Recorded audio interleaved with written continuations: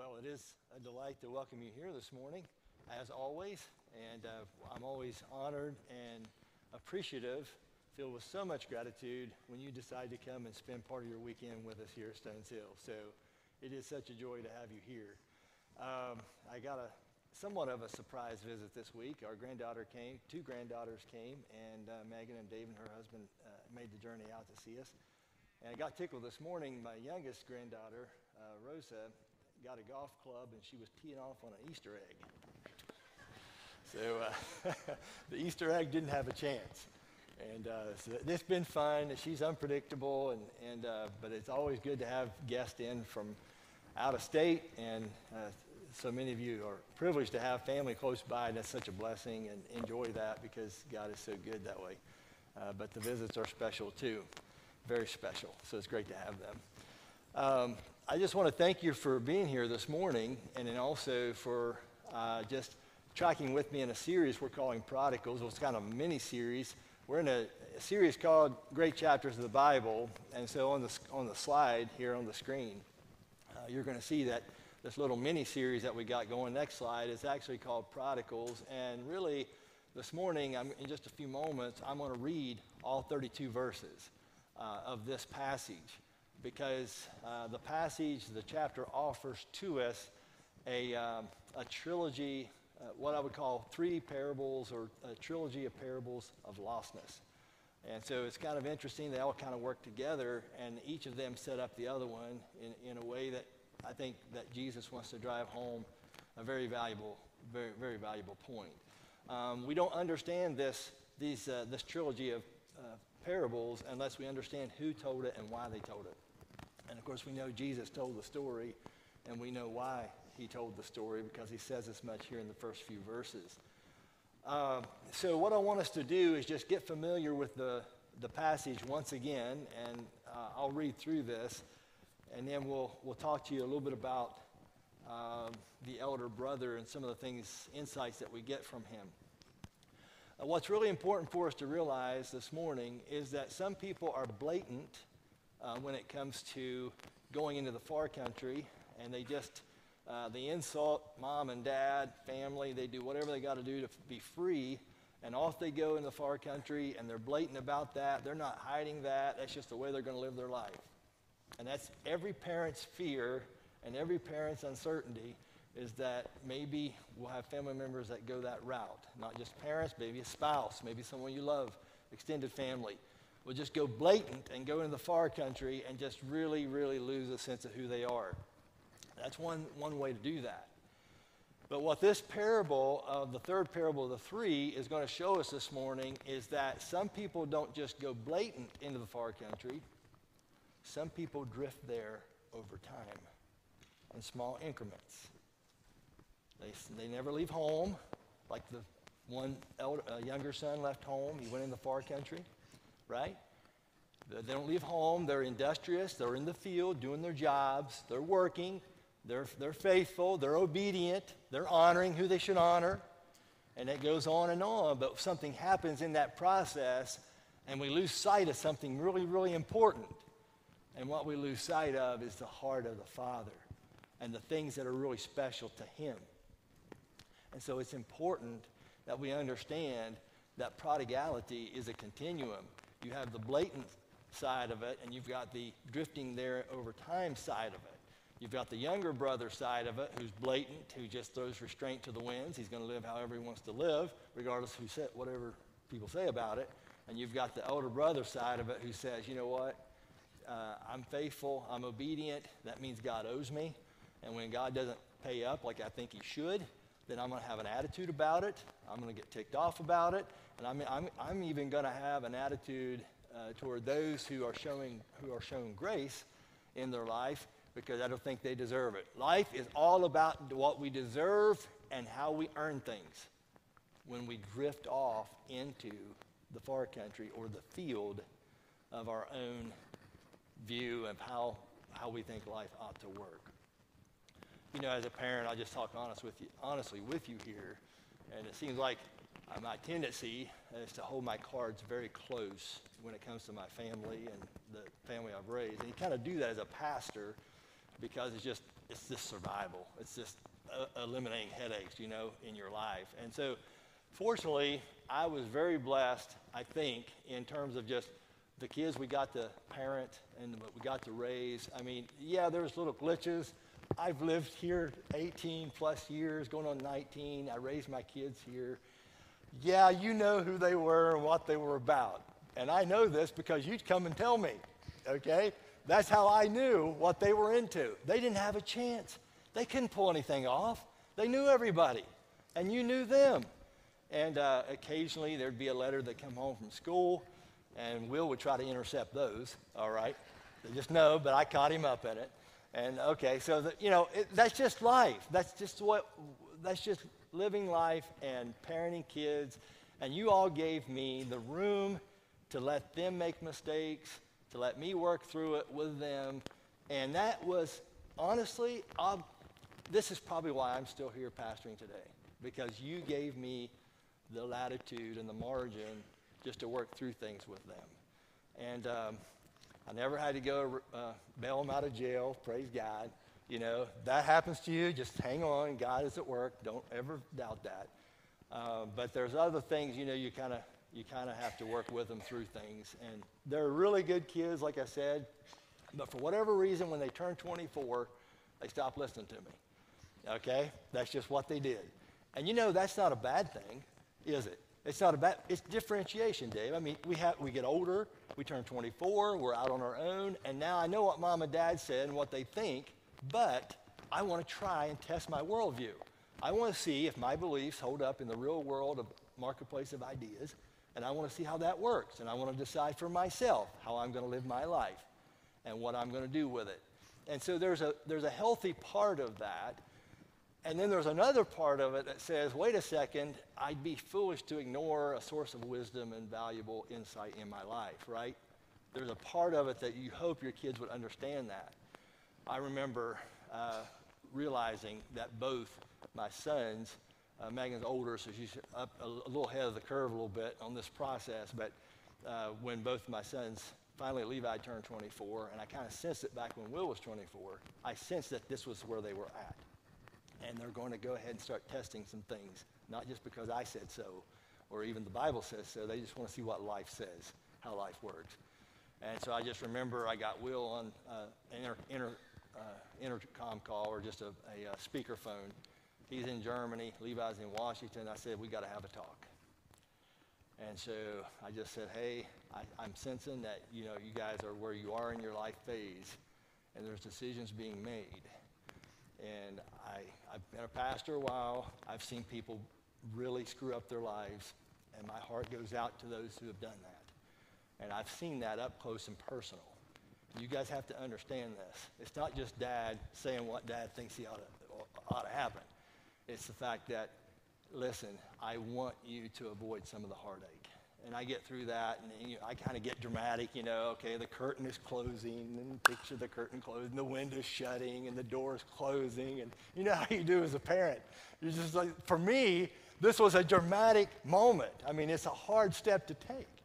And so you're kind of laying that out there, painting the word pictures and everything as vivid as you can. And then I remember Will saying, hold up, I'm out. He said, Dad, he said, you're trying to keep us from hurt and heartache in life, and you just can't do it. You have to let us get hurt. You have to let us go through this. And we mess it up, but you just have to let us. I was at a little Tuck Hill farm deal up toward Goshen. Anybody ever heard of it? Goat soap lady, all right? The only reason I even know this is because Megan tracks that stuff.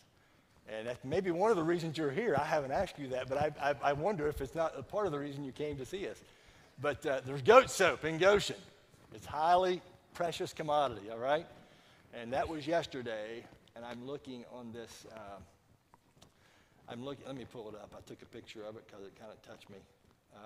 I'm looking at all the displays and things, and one of the displays says, autumn has a picture of a leaf. You can't see it, but leaves and things. Autumn shows us how beautiful it is to let things go. Autumn shows us how beautiful it is to let things go. It's hard. You want to protect. You want to shelter from the heartache. You want to ensure that the worldview you've worked so hard to instill and invest in them, that they understand and live that out, because it's going to just save them the hurt and the anguish. And that's what you want so much to do as a parent.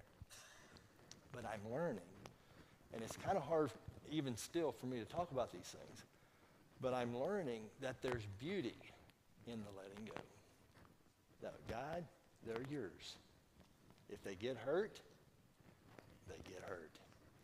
They make decisions that aren't good, that's their prerogative. But, per last week's message, the hope is to always be an approachable Father. And see, what you're going to find as we read through these trilogies of this trilogy of parables of lostness, is you're going to understand and discover how precious lost things are. I don't know about you, but when I lose something, it aggravates me. How many of you ever got the brand new pair of socks, you really like them, and the first washing you lose it? You lose one of the two, right? That ever happened to anybody? All right? And it's just a pair of socks, but you really liked them, and they're made of wicking material, and they're not cotton, and they don't create blisters when you wear them, and you like those things, and you lose it, and you're just occupied with it.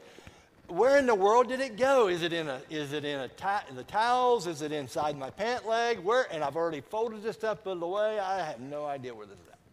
You just occupy yourself with what's lost.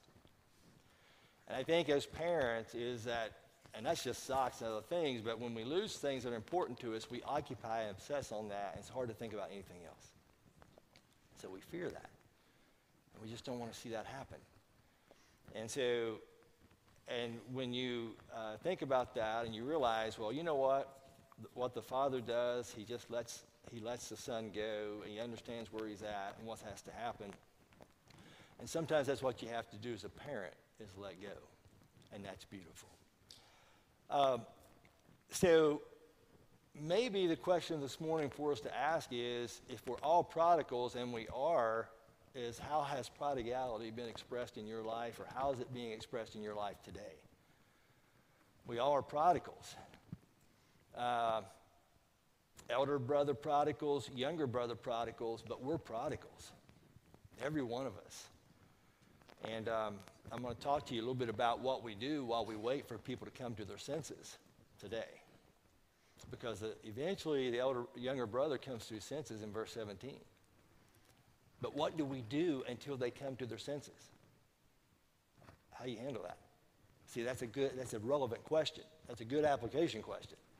And we're going to talk about that, but I think we have to understand a little bit more about this Luke 15 before we get there. And by the way, last week I had a couple people come to me after the message, saw them at different places, and they shared their stories, how that the love of a father impacted them when one of their siblings was a prodigal, and what the father did and how he handled that situation. And they're still talking about it years later. And one lady, her eyes just misted up in tears as she shared the story, how her dad had done something similar for her sister and how much that meant to her. And so we definitely see the love of the Father, but I think the way that Jesus sets this up, and we're going to read through it in just a moment, okay, 32 verses, but the way Jesus sets these parables of lostness up is you've got three things that we see consistent in all three parables. So you have a loser's sense of loss in all three of them. You've got all three of them that tell you of the thrill of rediscovery. And then thirdly, you have them all ending with a scene of jubilation. All right? So there's a loss, a loser's sense of loss, a thrill of discovery, and then they end with a scene of jubilation. The refrain of rejoice is heard at the conclusion of all three parables. Let me show you this before we read through. Slide number 4, verse 6, you're going to read that he calls his friends and neighbors together and says, rejoice with me. I have found my lost sheep. Now go to verse 9, slide number 6. He says in slide number 6, it should be verse 9 for me.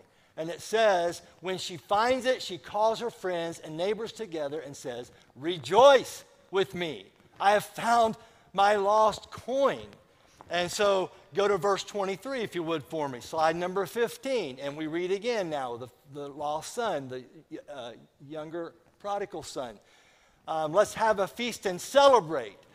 Go to verse 32, slide number 19, if you would, for me. Because we see here we had to celebrate and be glad because this brother of yours was dead and is alive again. He was lost and is found. And so what we have here is that we have this theme of rejoicing, and everybody is happy in Luke 15. Everybody rejoices. They're just exuberant with so much joy, except for one dude.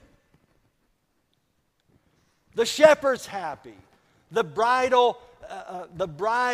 engaged to be bride in the story who loses one of the coins, talk about that in just a second. Okay, she's happy. The father's happy. The servants are happy. Everybody's happy and rejoicing except for one person. And what's so striking about this is that Jesus talks about lost sheep who needed a shepherd. Slide 20 and 21, if you would, for me. He talks about lost sheep who needed a shepherd. He talks about 1 of 100. So we're talking about 1% loss. A 1% loss, 1 out of 100. And Jesus says the shepherd is concerned and is willing to leave the 99 and go look for the 1. And so we got a 1% loss. And then Jesus talks about 1 in 10 coins. Go to slide 22 for me. A lost coin that had value and needed to be put back into the future bride's headband and eventually into circulation. And so when you got engaged, you put a headband on your head. You had 10 silver coins around the headband, and this was a little nest egg for you to get your start as a new couple. And she's lost one of those on a clay dirt floor in the shadowy zones of a Middle Eastern home or dwelling. It's going to be hard to find that coin. Okay? And so now we're talking not a 1% loss, but we're 10% loss. And so it goes up to 10%. There's a 10% loss here. And then we read, finally, in the loss of the younger son, the prodigal, we have a 50% loss. You've got 2 sons, and one of them, well, actually both of them are lost, but we don't see that up front. We just see the one that's lost. And so now you go from 1% to 10% to 50%. What's next? And so there's an implied 4th parable in this trilogy of 3 parables. There's an implied parable that's not given because Jesus himself is the parable. He's the story. He's the one that's come to help us all see that, you know what? It's not just 1% loss or 10% loss or 50% loss. We are all prodigals, 100% lost by the time you get to the end of the trilogy of parables. 1 for 1. You're a far country lost, you're in a field lost, but either way, you have drifted or you have blatantly taken steps to disregard your identity, your heritage. You're going to step aside from all of it. We're 100% lost. So he lays this out for us. And the mathematics work against you at 1%. Do I really want to leave the 99 and go get the 1 and endanger the other? So the mathematics work against you at the 1%. But then it's a little more, 10%. Okay, now we're 50%, right? This is pretty important. What's lost is very, very valuable. And so the way Jesus sets it up, okay, he just ups the ante through these parables. And he shows you how important this is becoming when it comes to lives of people. And so in the first 2 parables of lostness, someone goes looking for the lost coin and someone goes looking for the lost sheep, But in this third parable, nobody goes looking for the lost younger brother. You see this? Nobody goes looking. And when we come to the parable of what's called the prodigal son, but it's really prodigals plural, not just singular, no one searches. You got a father looking, but he's not really searching. No one's searching, and Jesus sets up the question by the way he tells the previous two parables of lostness. And this is the question Jesus sets up. Who should have gone out and searched for the lost son? Who should have concluded this trilogy of parables on a note of joy, but there's bitterness instead? You see this? So Jesus masterfully lays this out, just builds it, and increases the intensity of it, and he gets to this place where it begs the question, okay, the shepherd goes look for the lost sheep, the bride in waiting looks for her lost silver coin that she's going to use for her new marriage and family. Okay, who should be going to look for the lost son? Jesus sets it up. And when he does this, what he wants us to see, I believe, because we've got to look at who's telling the story and why he's telling it, and that is that we all need a true elder brother who will foot our bill. We all need a true elder brother who foots our bill, because we're all prodigals. You see, we've taken the gifts of the Father, we've been wasteful with those gifts, we've misused those gifts. We've hurt others with those gifts. It might be in the far country we did it. It might be at home that we did it. But we've incurred a debt. And Jesus deliberately left someone out of the parable. Why? Because the one telling it is him. He's telling it, a true elder brother who would come looking for us and foot our bill with Dad. And so Tim Keller contends, Edmund Clooney and others contend that by placing a flawed elder brother in the story, Jesus is inviting us to yearn and long for a true one. He did this so that we would look to him as our true elder brother and find our way home at last, and realizing that it was he who found us after all. And so you have a true elder brother would have seen the agony of father. He would have, when the son came to Dad and said, I want you to split the inheritance with me, a true elder brother would have stepped in there and said, wait a second, we're not doing it this way in our family. We're going to respect Dad. We're going to respect our parents. We're going to make sure that we honor them. The elder brother would have stepped in, and he would have circumvented that situation and perhaps prevented that from happening. You see, a true elder brother would have seen the agony of the father. He said, Dad, I'm going to go out and I'm going to look for my little brother. He's lost, and if he's ruined himself and he's squandered his inheritance, I'm going to bring him home again. I'll do it at my expense because he's family and your heart's important to me, and I'm going to go get him and find him and bring him home. It doesn't happen that way. The shepherd looked for the sheep. The bride getting ready to get married looks for the silver coin, but nobody looks for the younger brother.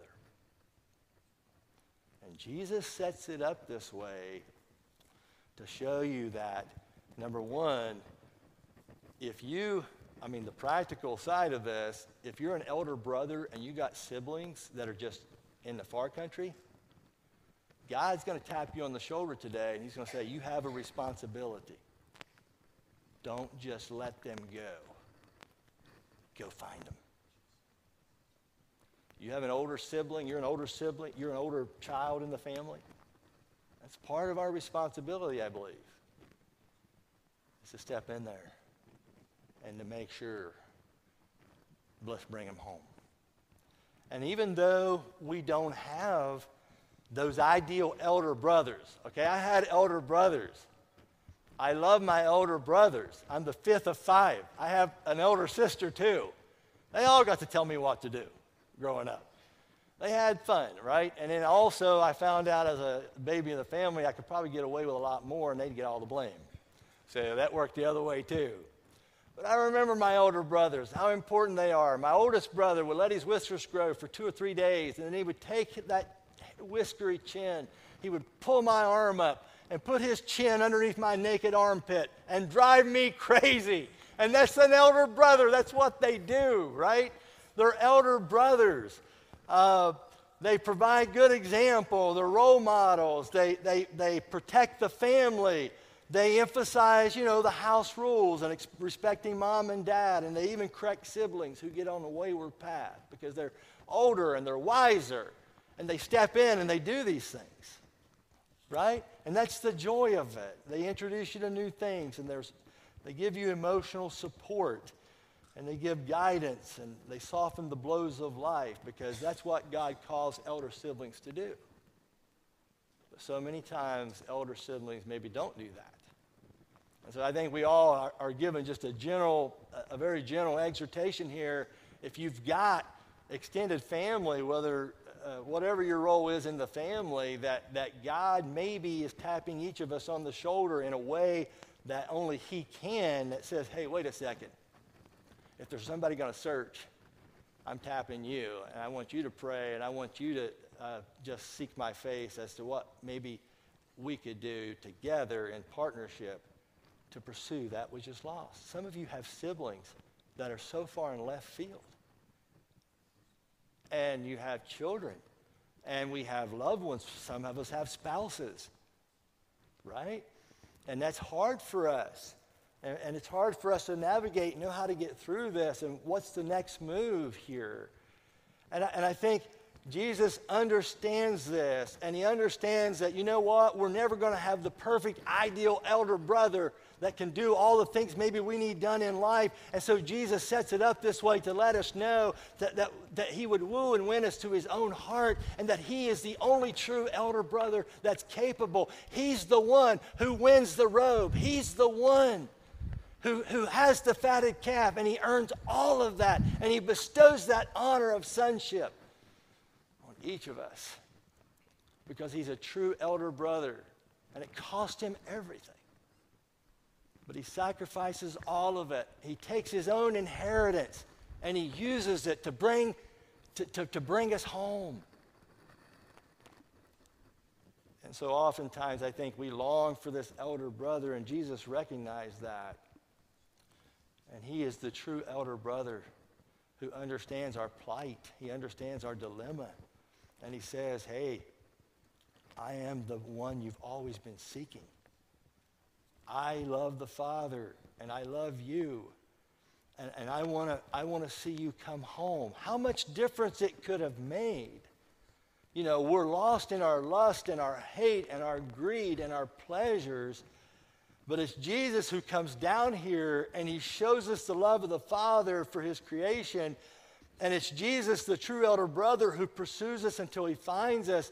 And He entreats us, why don't you come home? Dad misses you, okay? I miss you. All the servants and farmhands ask about you every day. Our get-togethers aren't the same. We miss your stories. We miss the adventures that you go on and tell us about, and we miss your laughter. Why don't you just come home and let's make a new start with Dad? Let's make a new start with everybody. How much different this story could be if we had a true elder brother in the story that would sense this sense of responsibility and calling. The younger brother's inheritance had already been wasted, and if I read the text correctly against the cultural backdrop of the time, the elder brother was the owner of the remaining assets, with the dad who had emeritus status, and so the dad could call some shots, but he wasn't technically the legal owner anymore. And you remember this from the reading last week. But we have to be reminded, like, every robe belongs to the elder brother. Every fatted calf belongs to the elder brother. Every ring belongs to the elder brother. And somebody has to cover the cost of all the family drama.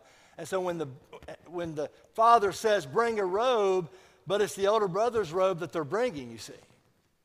When the father says, bring a ring, it's the elder brother's ring. When the father says, bring the fatted calf, it's the elder brother's fatted calf. And there's no way for the younger son to just come back in without a cost being incurred. On slide 19, verse 31, my son, the father said, you are always with me, and everything I have is yours. The father just can't say, let's just let bygones be bygones. You messed this up, and you've created a lot of drama and a lot of cost to the family. No, somebody has to pay for it. And that's the gospel. And I want you to, the reason I'm emphasizing it up front here this morning is I don't want us to miss this primary proposition I'm making to you this morning. And Jesus is like, you don't have to earn your way back into the family. I'm just going to take you back and pay the price as any true elder brother would. And the only way back to the Father's heart is through the expense of the elder brother, and he gladly paid it. Edmund Clooney said, Jesus Christ is our older brother, the firstborn of the Father. He's the seeking shepherd who goes out to find the lost. He's the resurrection and the life who can give life to the dead. He's the heir of the Father's house, and to him the Father can truly say, Son, all that I have is yours. To him, to Jesus, the Father can say, all that I have is yours. He who is a son became a servant, that we might be made the sons and daughters of God. Don't miss this morning. There's a true elder brother.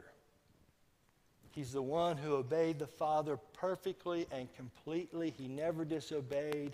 He came to earth, into our far country. He loved God with all of his heart, soul, body, mind, and strength.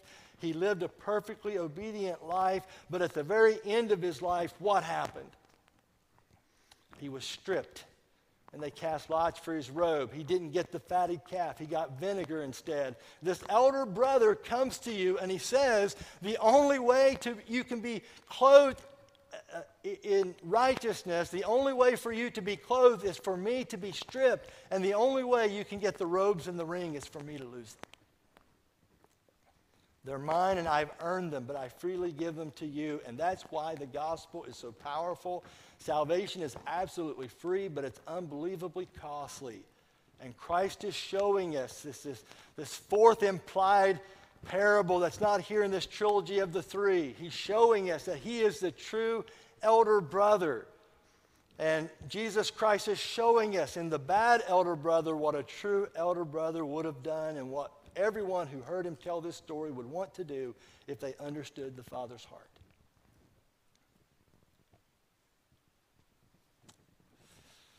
And that's the gospel, and that's beautiful. You know, we read in this passage, go to verse 1 if you would for me. Jesus says the tax collectors and sinners were all gathering around to hear Jesus. These are people on the outside. You have to understand tax collecting. These people would bid to collect so many taxes for Rome. They would often upcharge the bids and things and inflate, and they had ways of cutting corners, and so they were just really on the outside with the leaders and religious people of Israel, right? They couldn't stand these guys, but Jesus, they were all gathering around Jesus because there's something about Jesus that drew them in. But the Pharisees and the teachers of the law muttered, "This man welcomes sinners and eats with them." And then Jesus said, okay, let me tell you 3 stories. And this is what he does. We'll just read through it here. Next slide. Suppose one of you has 100 sheep and loses one of them, 1%. Doesn't he leave the 99 in the open country and go after the lost sheep until he finds it? And when he finds it, he joyfully puts it on his shoulders and goes home. And then he calls his friends and neighbors together and says, "Rejoice with me. I have found my lost sheep." Praise God. He says, I tell you, in the same way, there will be more rejoicing in heaven over one sinner who repents than over 99 righteous persons who do not need to repent. Parable number 2. Or suppose a woman who's about to be married has 10 silver coins and she loses one. Doesn't she light a lamp and sweep the house and search carefully until she finds it? And when she finds it, she calls her friends and neighbors together and says, "Rejoice with me. I have found my lost coin." In the same way, I tell you, there is rejoicing in the presence of the angels of God over one sinner who repents. Verse 11. Jesus continued. So you've got 1%, you've got 10%. Now you're going to be facing 50% loss. Jesus continued, there was a man who had 2 sons. The younger one said to his father, "Father, give me my share of the estate." And so he divided his property between them. And we're waiting for that elder brother to step in there and say, "Son, no, don't, brother, little brother. Come on, we need to have a conversation. Don't do this to our family." He doesn't do it. Instead, he just says, "Okay, let's do this division thing, right? Not long after that, the younger son got together all he had.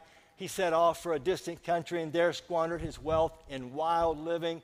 Jesus puts it delicately. The elder son calls it prostitution later in the chapter. Jesus says this wild living. He's delicate in how he says it. After he had spent everything, there was severe famine in that whole country, and he began to be in need. And so he went and hired himself out to a citizen of that country who sent him to his fields to feed pigs. He longed to fill his stomach with the pods that the pigs were eating, but no one gave him anything. Ironically enough, he's looking for freedom, and he got slavery instead. That ever happened to you? That's what happens many times when we blatantly go in the far country, right?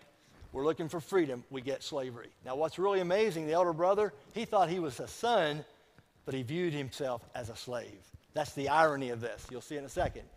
And when he came to his senses, he said, how many of my father's hired servants have food to spare, and here I am starving to death. I will set out and go back to my father and say to him, Father, I've sinned against heaven, against you. I am no longer worthy to be called your son. Make me like one of your hired servants. His way of saying, you don't have to treat me like family anymore. Next slide. So he got up and he went to his father, but while he was still a long way off, his father saw him. Of course, parents know their children by how they walk. It's amazing how they can do that. And so he sees and recognizes this guy in the gait he's got, and he knows it's him, and he's filled with compassion for him, and he ran to his son, he threw his arms around and he kissed him. And what's amazing, there's no questions or snide remarks.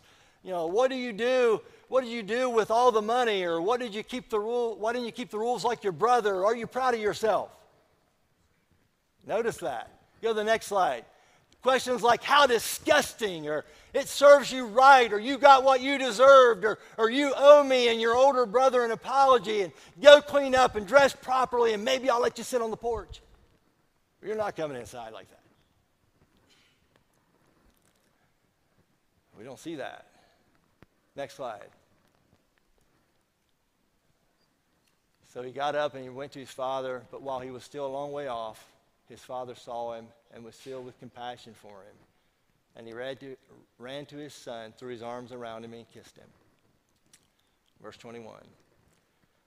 The son said to him, Father, I have sinned against heaven, against you. His Jewishness is coming back. He's hesitant to call God God because they just are very sensitive in how they use the name of God. So he says, I have sinned against heaven and against you. And I'm no longer worthy to be called your son. He thought all along it was about Dad's reputation. But now he realizes it was just more about the relationship. Dad wanted him more than anything else. Next slide. I'm not going to receive you as a servant, Dad says. No, I'm going to reinstate you as a son. The father said to his servants, quick, let's reinstate the status of my boy, okay? Bring the best robe and put it on him. It's the gift of honor, okay? Status. Put a ring on his finger, a gift of authority. He can transact business with that thing. Sandals on his feet. Servants often went barefoot, so it's a gift of sonship. Next slide. Bring the fattened calf and kill it, and let's have a feast and celebrate. For this son of mine was dead and is alive again. He was lost and is found. So they began to celebrate.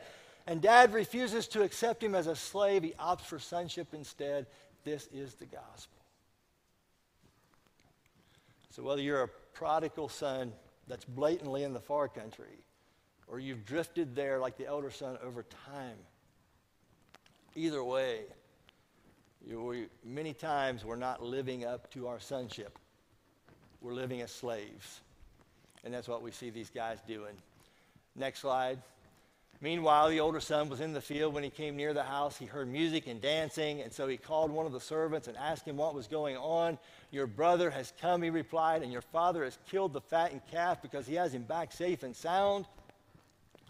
Meanwhile, the older brother became angry, and he refused to go in and stand by his father and serve the other guests per the custom. So his father went out and pleaded with him. Notice the father pleads, and he goes out and meets the younger son as well. Now he's going out to meet the elder son who's never left home, always faithful at home, right? Doing his job. He goes out and pleads with him as well, but he answered his father, look, all these years I've been slaving for you. Key phrase. I've been slaving for you. Next slide. I've been slaving for you and never disobeyed your orders. And yet you never gave me even a young goat so I could celebrate with my friends. Verse 30, and we'll wrap up here. But when this son of yours who has squandered their property and with prostitutes comes home, Jesus calls it wild living. Younger son, older son knows his brother. He says, no, it's with prostitutes. He squandered everything. He just wants to up the nastiness factor, okay? This is how nasty this son of yours is. This son of yours, not my brother, okay? He's of this one. And this son of yours, of this one, this son, okay? This guy, he's distancing himself, creating gappage between. And he says, he's come home and killed the fattened calf for him. And my son, the father said, verse 31, you're always with me, and everything I have is yours. But we had to celebrate and be glad because this brother of yours was dead and is alive again. He was lost and is found.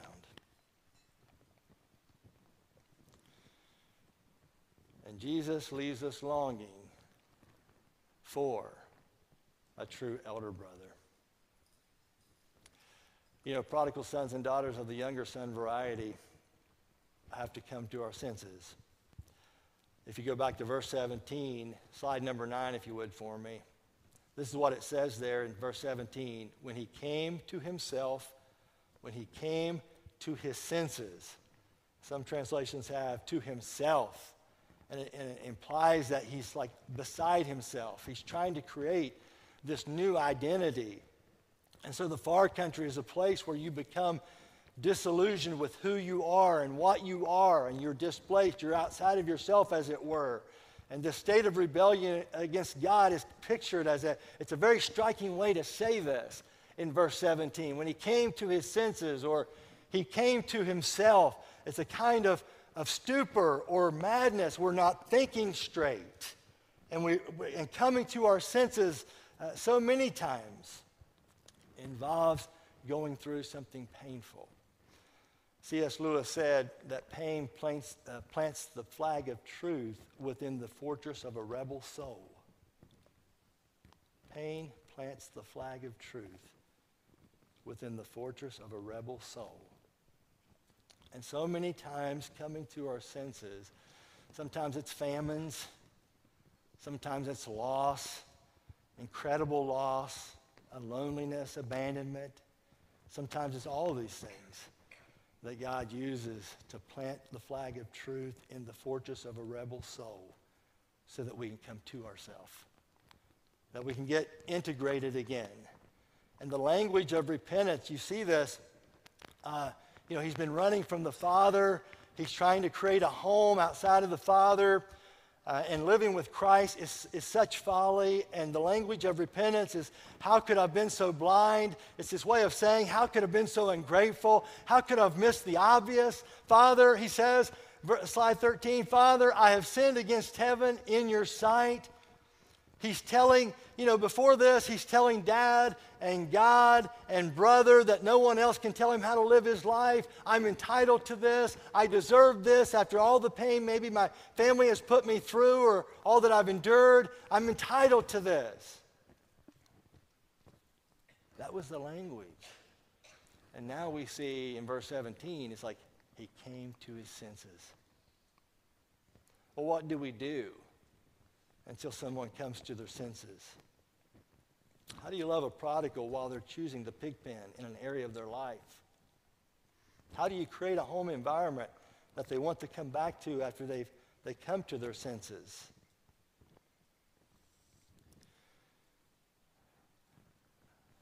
I think first of all, we have to be honest about our own brokenness.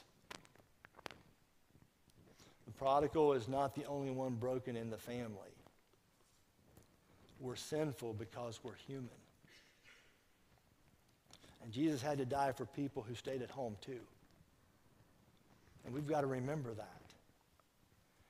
And there's a caution I would even add, because we have to work through this slowly sometimes, but we have to be honest with our own brokenness, because, and the caution is especially for those of us and individuals who may be connected in some way to a prodigal in their life.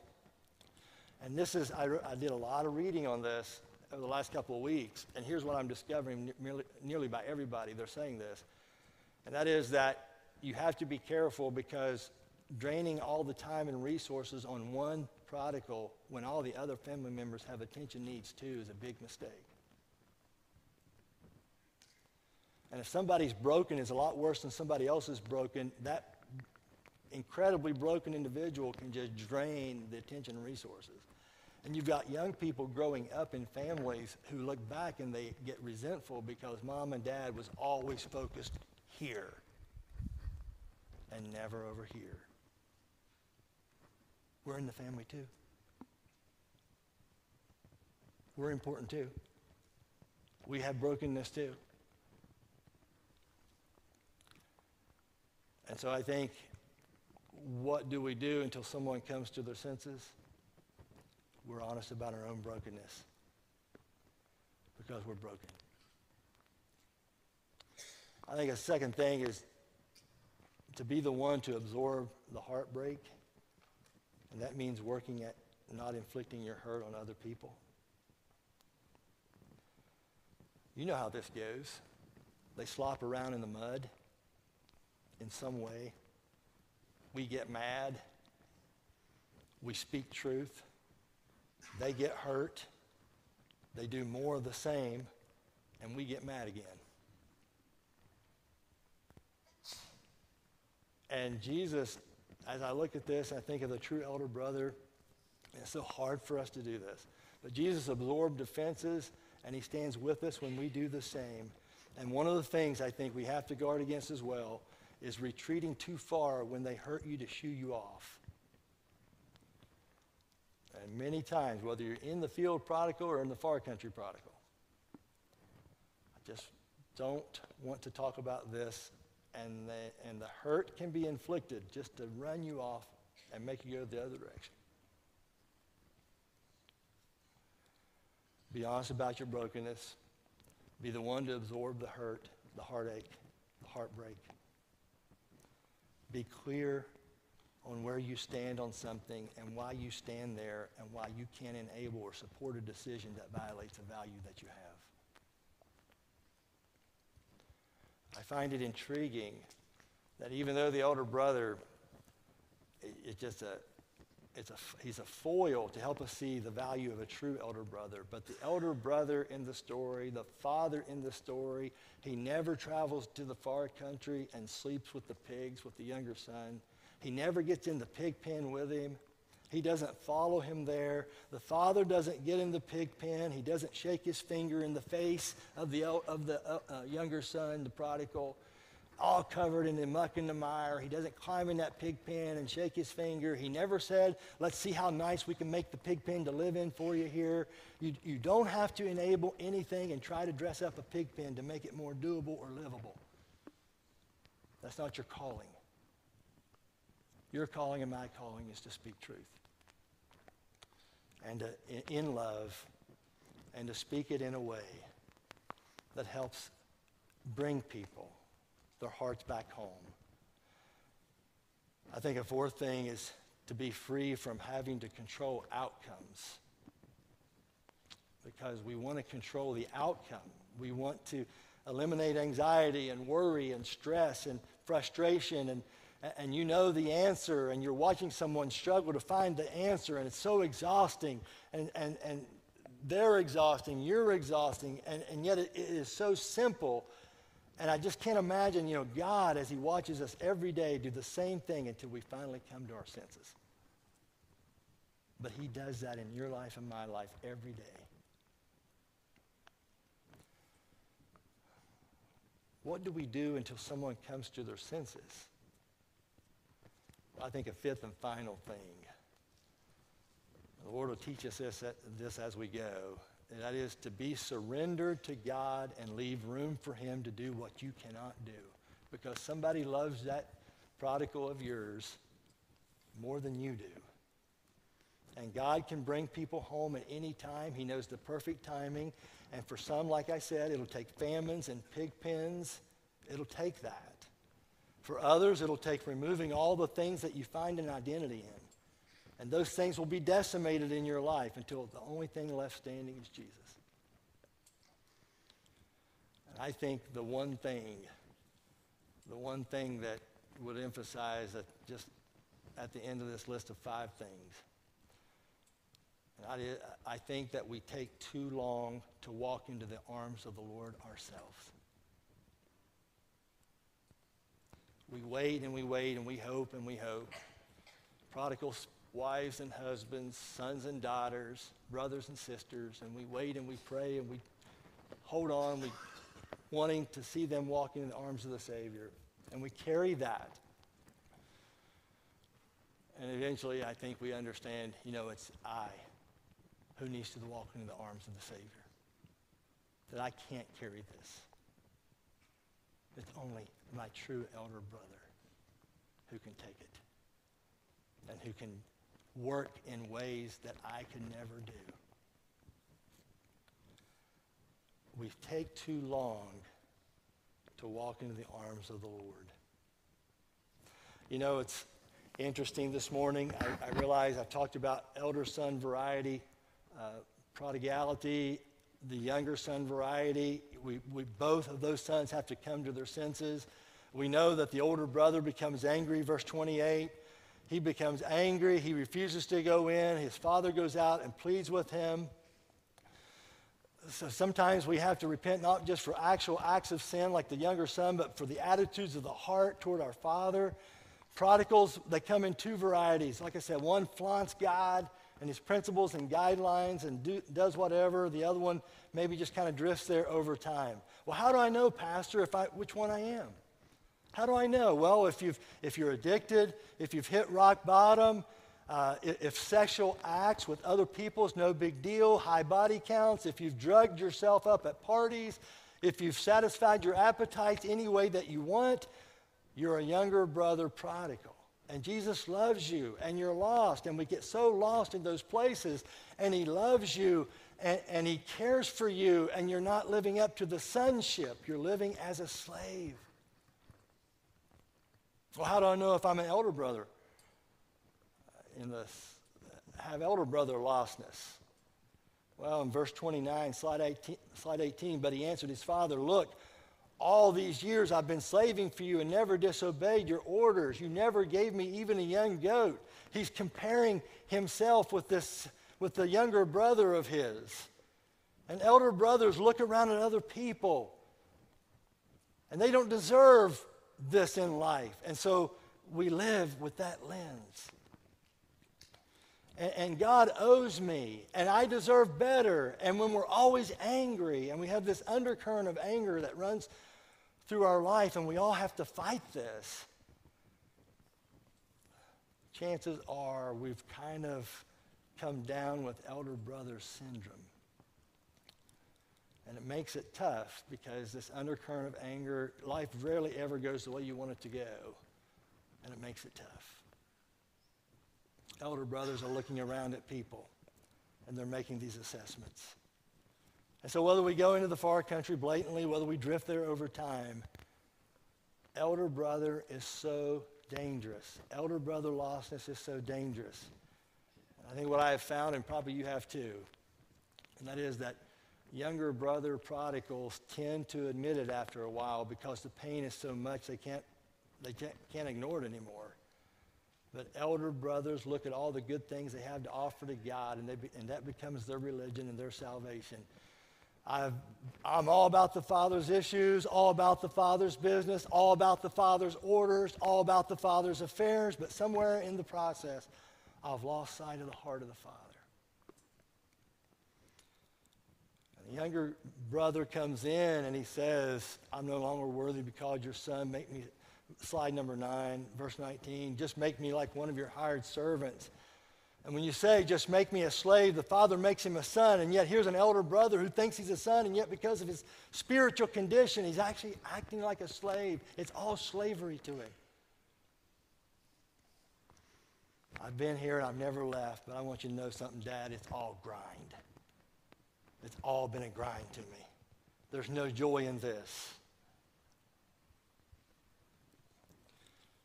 And appeal of Jesus here in the story is that we do have to come to our senses, and we have to ultimately realize to find healing for this. The elder brother, our true elder brother, is the only way home. Slide 25, during the war in Vietnam, Army Lieutenant Daniel Dawson had a reconnaissance plane mission, and he goes over the Viet Cong jungle behind enemy lines, and when Dawson flew a low pass over the jungle treetops, a little northeast of Saigon, he was shot down by Viet Cong, small arms fire, and he crashed, and he was MIA. The pilot there is on your right, and who you probably have never heard of or that you don't know is his brother. It's Daniel there on the right, his brother Donald on the left. And when the family could no longer get word of Daniel's whereabouts, Donald flew to Vietnam, and he risked his life. In fact, he sold everything that he had. He left his family with just a small amount of money, and he bought passage to Vietnam. And there was no cost too great and no risk too extreme to find out what happened to his brother. And he equipped himself, slide 26 if you would for me. He equipped himself with soldier's gear, and he wandered through the guerrilla-controlled jungle for 8 months. He looked for his brother, and Donald arrived in Saigon in early 1965. And he immediately asked the men in Daniel's unit if they had any information on him. He had studied reports of the incident, and Donald determined the crash site was in the vicinity of the Viet Cong stronghold known as War Zone D, or the Iron Triangle, not far outside of Saigon. And with no military experience, he had a small rifle, he had a pistol, he had water purification tablets, and he had a bottle of pep pills, which was basically methamphetamines that was widely popular in 1960s America. And he took off. He acquired a small German shepherd named Code that was his buddy, and he picked him up in Saigon, and he took off looking for his brother. The U.S. military said, hey, you know what? We're sympathetic, but we are warning you that we can't help you. If you get into trouble, you're on your own. And so he carried these leaflets picturing the plane and describing in Vietnamese the reward for the news of the missing pilot. He became known as the brother. Slide 24.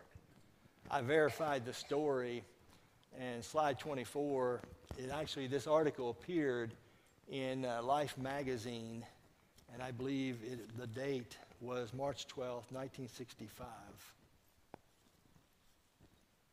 Imagine that.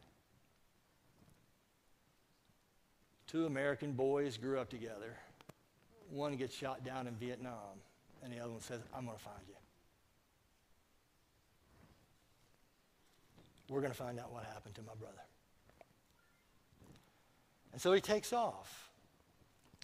And the Life magazine reporter described the search.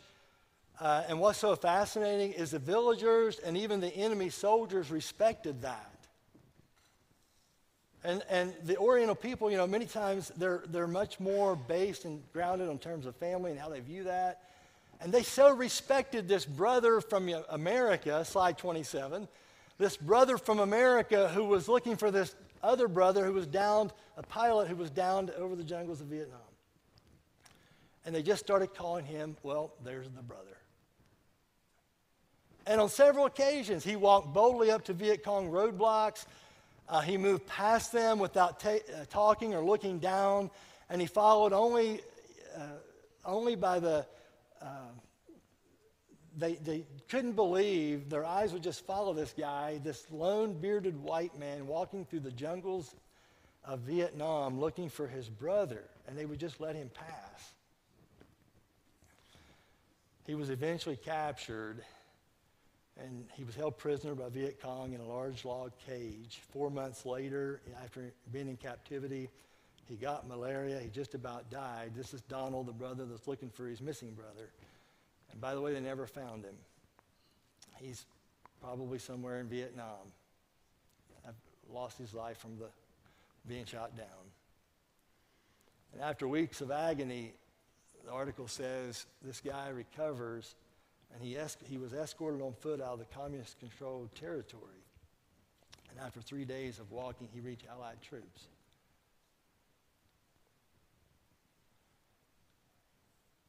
And he's been known now, he's just known as the brother. What I'm proposing to you this morning is that this is what the elder brother should have done in Luke 15. This is what Jesus came to do. He is the fourth and missing parable of the three, because we're 100% lost. And the elder brother should have gone to his dad and said, "Dad, I'll go back for Joe Bob in the far country. I'll bring him home again. And if you have no further inheritance to give him, then Dad, I'll cover the expenses. I'll bring him back into the family at my expense. I'll cover the cost."